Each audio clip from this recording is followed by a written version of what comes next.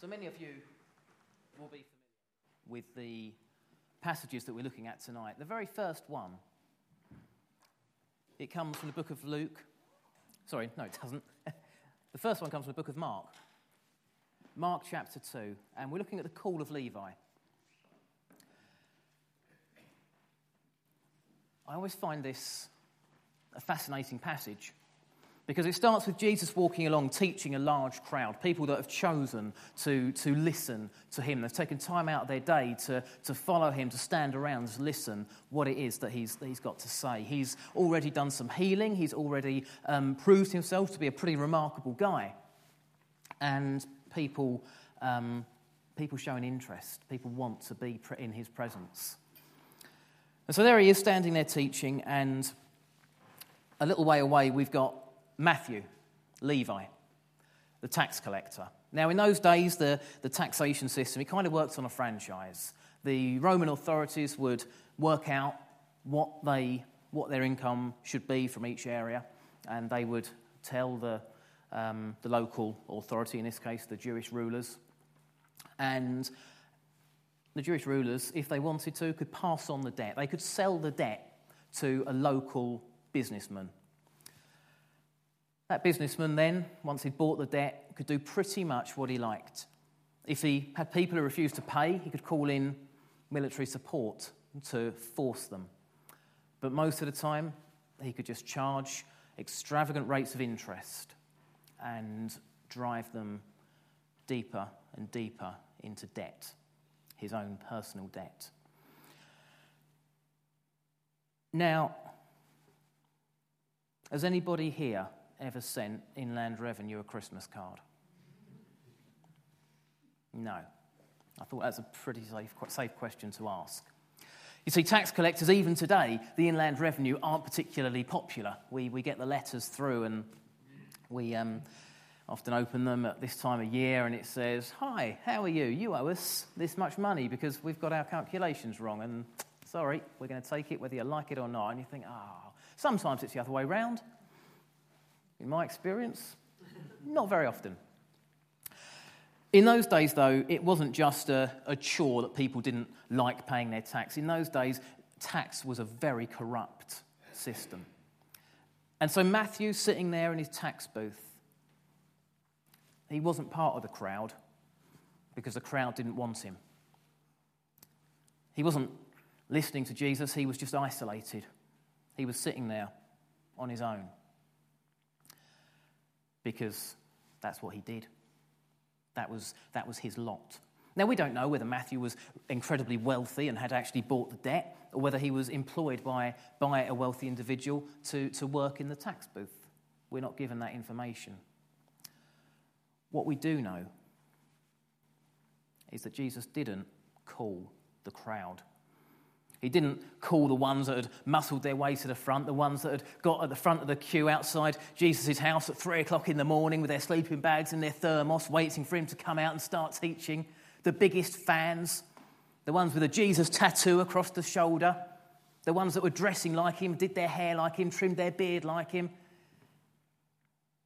They weren't the ones that he called. Instead, he looked around and he saw this individual who was isolated, who was despised, who, if he was typical of his profession, was corrupt, who was intensely disliked. And Jesus points to him and says, "Follow me." And Levi does. He gets up and he follows. I always find it incredible that he doesn't say, "I've got a stack of things to do first. I'd love to, but I can't." He doesn't say, "No, thank you." He recognizes Jesus. He recognizes the power, the strength. There's almost a magnetism that draws him to Jesus. When he is beckoned, he is obedient. He follows. He says, "I will follow you." He acts immediately. He responds straight away as soon as Jesus says, "Follow me." We're told Levi got up and followed him. The Pharisees, who were experts in the law. They knew their scriptures inside out. And they lived lives as close as possible to the Torah, the Jewish law.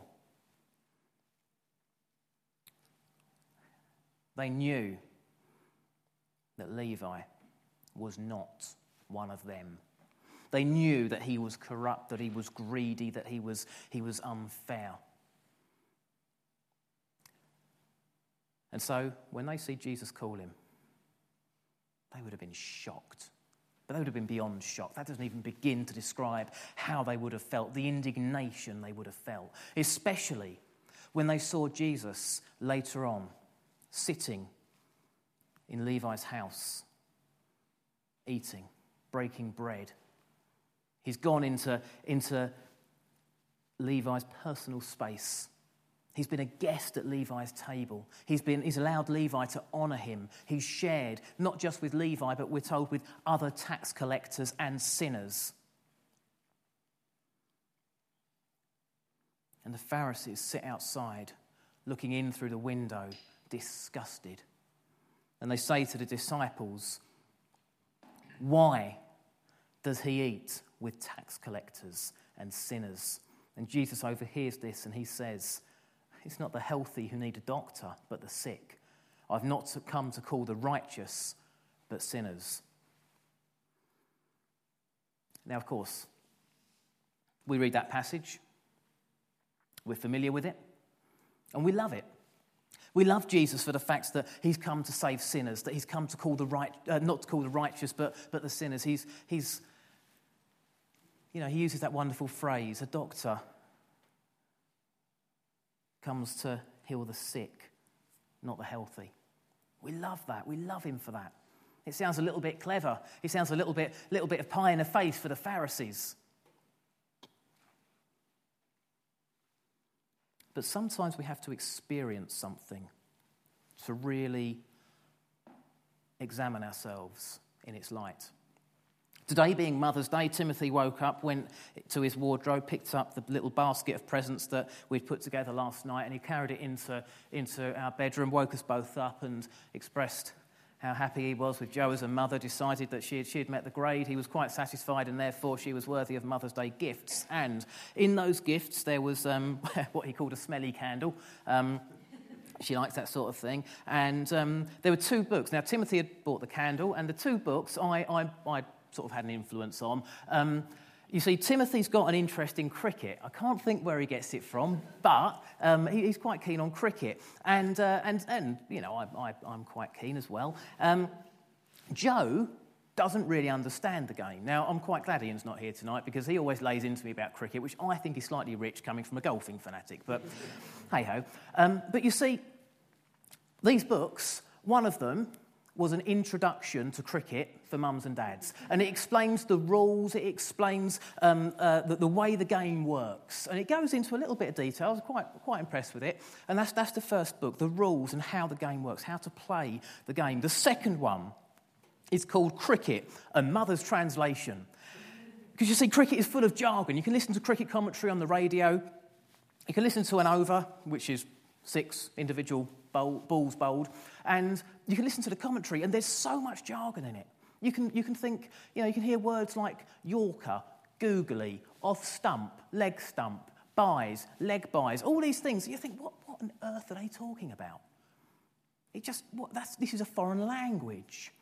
And so Jo's now got this book, and not only has it got definitions of all the different phrases that you likely to hear around a cricket match, but also it's got certain phrases that it encourages the reader to learn so that they can come out with them when they're watching cricket, so that those around them actually think they've got an opinion and an idea and an understanding of what's going on. If you ever hear Jo coming out with anything that sounds like she knows what she's talking about, challenge her.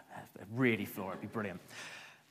But you see, she's got these books because she knows that Timothy and I enjoy cricket, and she wants to be a part of that, and that's brilliant. And I'm chuffed to bits because she's a great mother, and I've just realised her mum and dad are sitting there, so But the reason I tell you this is because Jo will read those books. She'll learn about the rules of cricket. She'll learn the language and the terminology and what it all means. But until she comes to the park with me and Timothy and stands there holding a bat, she won't ever experience what it's like to have somebody throw a ball at you incredibly hard and have to not only get out of the way, but try and make contact with your bat and protect your wicket. Because it's difficult, it's hard. You can explain it, you can read about it, but you can't experience it. You have to experience something to really understand it. So when we read the Call of Levi, we don't actually experience what it was like to be a Pharisee. We don't actually experience how it felt. This guy who claimed to be the Son of God, suddenly going to the most despised member of the community, the lowest of the low, the scum of the earth, and choosing to break bread with him and his mates.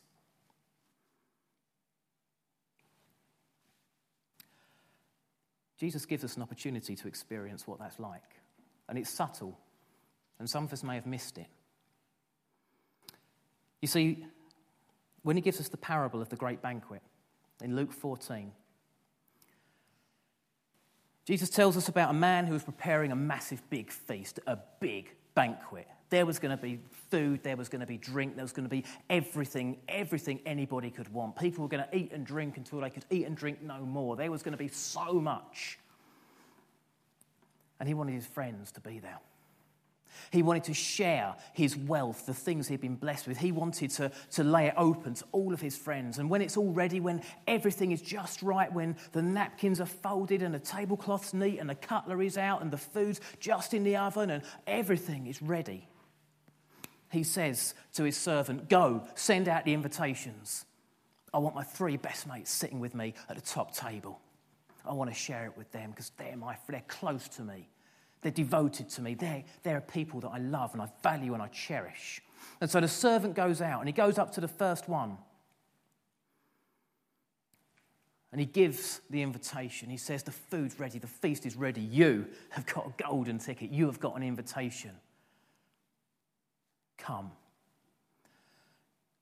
And the guy says, "Do you know what? I would love to. I've been looking forward to that. But look, it's just, really sorry. I've bought some land. I've got an appointment to go and check it out. I need to go and see it. I can't break the appointment. I'm really sorry. Can you send my apologies? I can't go." The servant goes on to the second friend. He says, "You've got an invitation. You're going to be at the top table with your closest friends. You can celebrate. You can enjoy this. It's going to cost you nothing." And the friend says, "This is really awkward. I've bought 5 yoke of oxen. They're cracking animals. They cost me an arm and a leg, but they're going to make my farming life so much easier. And listen, I'm hoping to get out in the field tomorrow. I've got to go and check them over tonight. I need to go and just make sure they're healthy, they're rested, they're fed, that the stables are okay. I've got to go and check them out. I'm really sorry, but I can't go." The servant goes on to the third friend, the third beneficiary of this incredible invitation to this banquet. He knocks on the door. The guy opens the door and he says, "Oh, hiya, you're my mate's servant, aren't you? How you doing? You all right, yeah?" And the servant says, Listen, yeah, I'm great, I'm good. You've got an invitation. He wants you to come along. He's just finished that massive big feast he's been banging on about for years. You know, it's ready, it's tonight. Come along." And the guy sort of looks over his shoulder into the hallway. He pulls the door a bit closed and he says, "Listen, this is really awkward. I got married last week. She's great, but she's really demanding. I'm really sorry, but there's no chance I can go out tonight. We've got the in-laws coming round. It's a nightmare. This is bad timing. I'm sorry, but I can't go. See ya." And he closes the door. And the servant goes home and he tells the master, he says, "Your 3 best friends can't come." And the master says, "Why on earth not?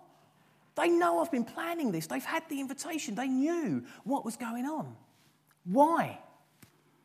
What are their reasons?" And the servant says, "Well, those 3 really good friends, really devoted friends of yours, the first one, he had somewhere better to be. The second one, he had something better to do. The third one, he had someone he would rather spend the evening with instead of you. Sorry.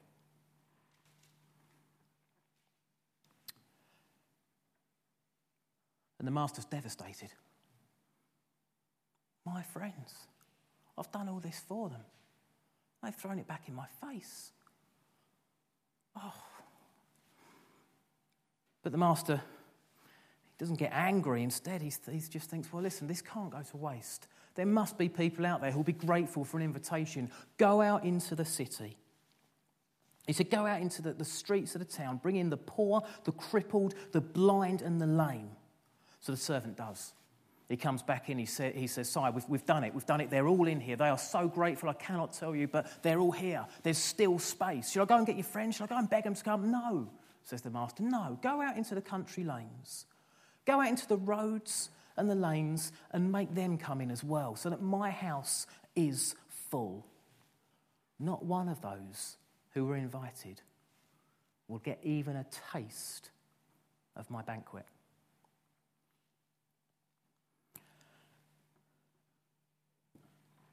You see, at the end of the call of Levi, the ones who knew their scriptures, who observed the law, who made sure that they lived a life strictly within the guidelines that God had given them, the ones who were very harsh on anyone who didn't, they have become so regimented that they find themselves on the outside, looking into the room where Jesus is, asking, why aren't we in there? And it's because they didn't accept the invitation. Because the invitation that we have from God is not an invitation to live lives that are regimented and strict, lives where we will get annihilated if we step outside of these strict rules He's given us. Instead, the invitation is simply, follow me. I know your past. I know your faults. I know your temptations. I know the things that go through your minds when no one's looking. I know that sometimes when you get home and you close the door, you change. I know the anger. I know the addiction. I know the depression. I know the hatred. I know it all. Follow me. You're invited to take a seat at the table, at that banquet.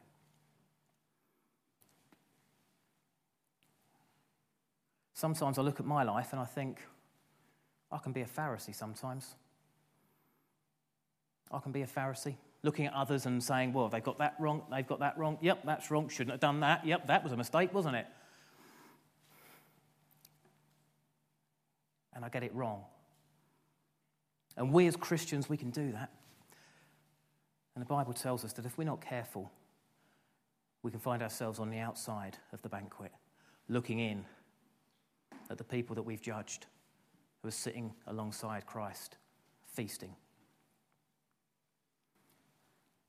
And so tonight, this is a celebration service, and it might not sound like a celebratory message, but it is, because we have been given this opportunity. We have been given the chance. Not we wake up one day and suddenly told, right, you're going to be judged straight away. We have chance after chance after chance. Every single day, Jesus sends his servant and says, you are invited to follow me. Will you? Please, come on, come along. Every time we get it wrong, we can suddenly say, Lord, why do you want me? And we can check inside our jacket pocket and say, I've still got an invitation. He still wants me. I'm still welcome. Jesus never, ever gives up on you or on me or on anybody out there. Every single person in this world was created because God loves them and he wants them. So we can see ourselves sometimes as Pharisees, but hopefully most of the time as the people that are invited in, the tax collectors and sinners. Let's not big ourselves up. But we can also see ourselves as the servant who gets sent out with the invitation, who can say to the lame, the poor, the crippled, the blind, any sinner. Everyone is a sinner, and any sinner is welcome at that table. So tonight, let's recommit to going out, spreading that invitation, making sure that as many people as possible have the opportunity to accept it. And if they don't accept it, that's up to them. But let's make sure they receive the invitation. Next Saturday, we've got this Prayer on the Streets training day. That is an ideal example of a way that we can invite people to that banquet in heaven. So let's support that as a church. Let's commit to that. Let's commit to praying into it. Let's commit to acting upon it. Let's get out there and share that invitation. Let's pray. Heavenly Father, we give thanks that your word is a lamp to our feet. Lord, we give thanks that your table has a place set with our names on. Father, we give thanks that you've given us an open invitation. Lord, we pray that you will help us to live lives in which we do not ever have anything we'd rather do, anywhere we'd rather be, or anyone we'd rather be with than being with you, than serving you, than loving you. Father, help us to remain focused on you, and help us also to be forever directing others to your kingdom. In Jesus' name we pray. Amen. So I'm going to invite the worship band to return. And we're going to finish this evening with singing, "Come, set your rule and reign. Build your kingdom here." Please stand.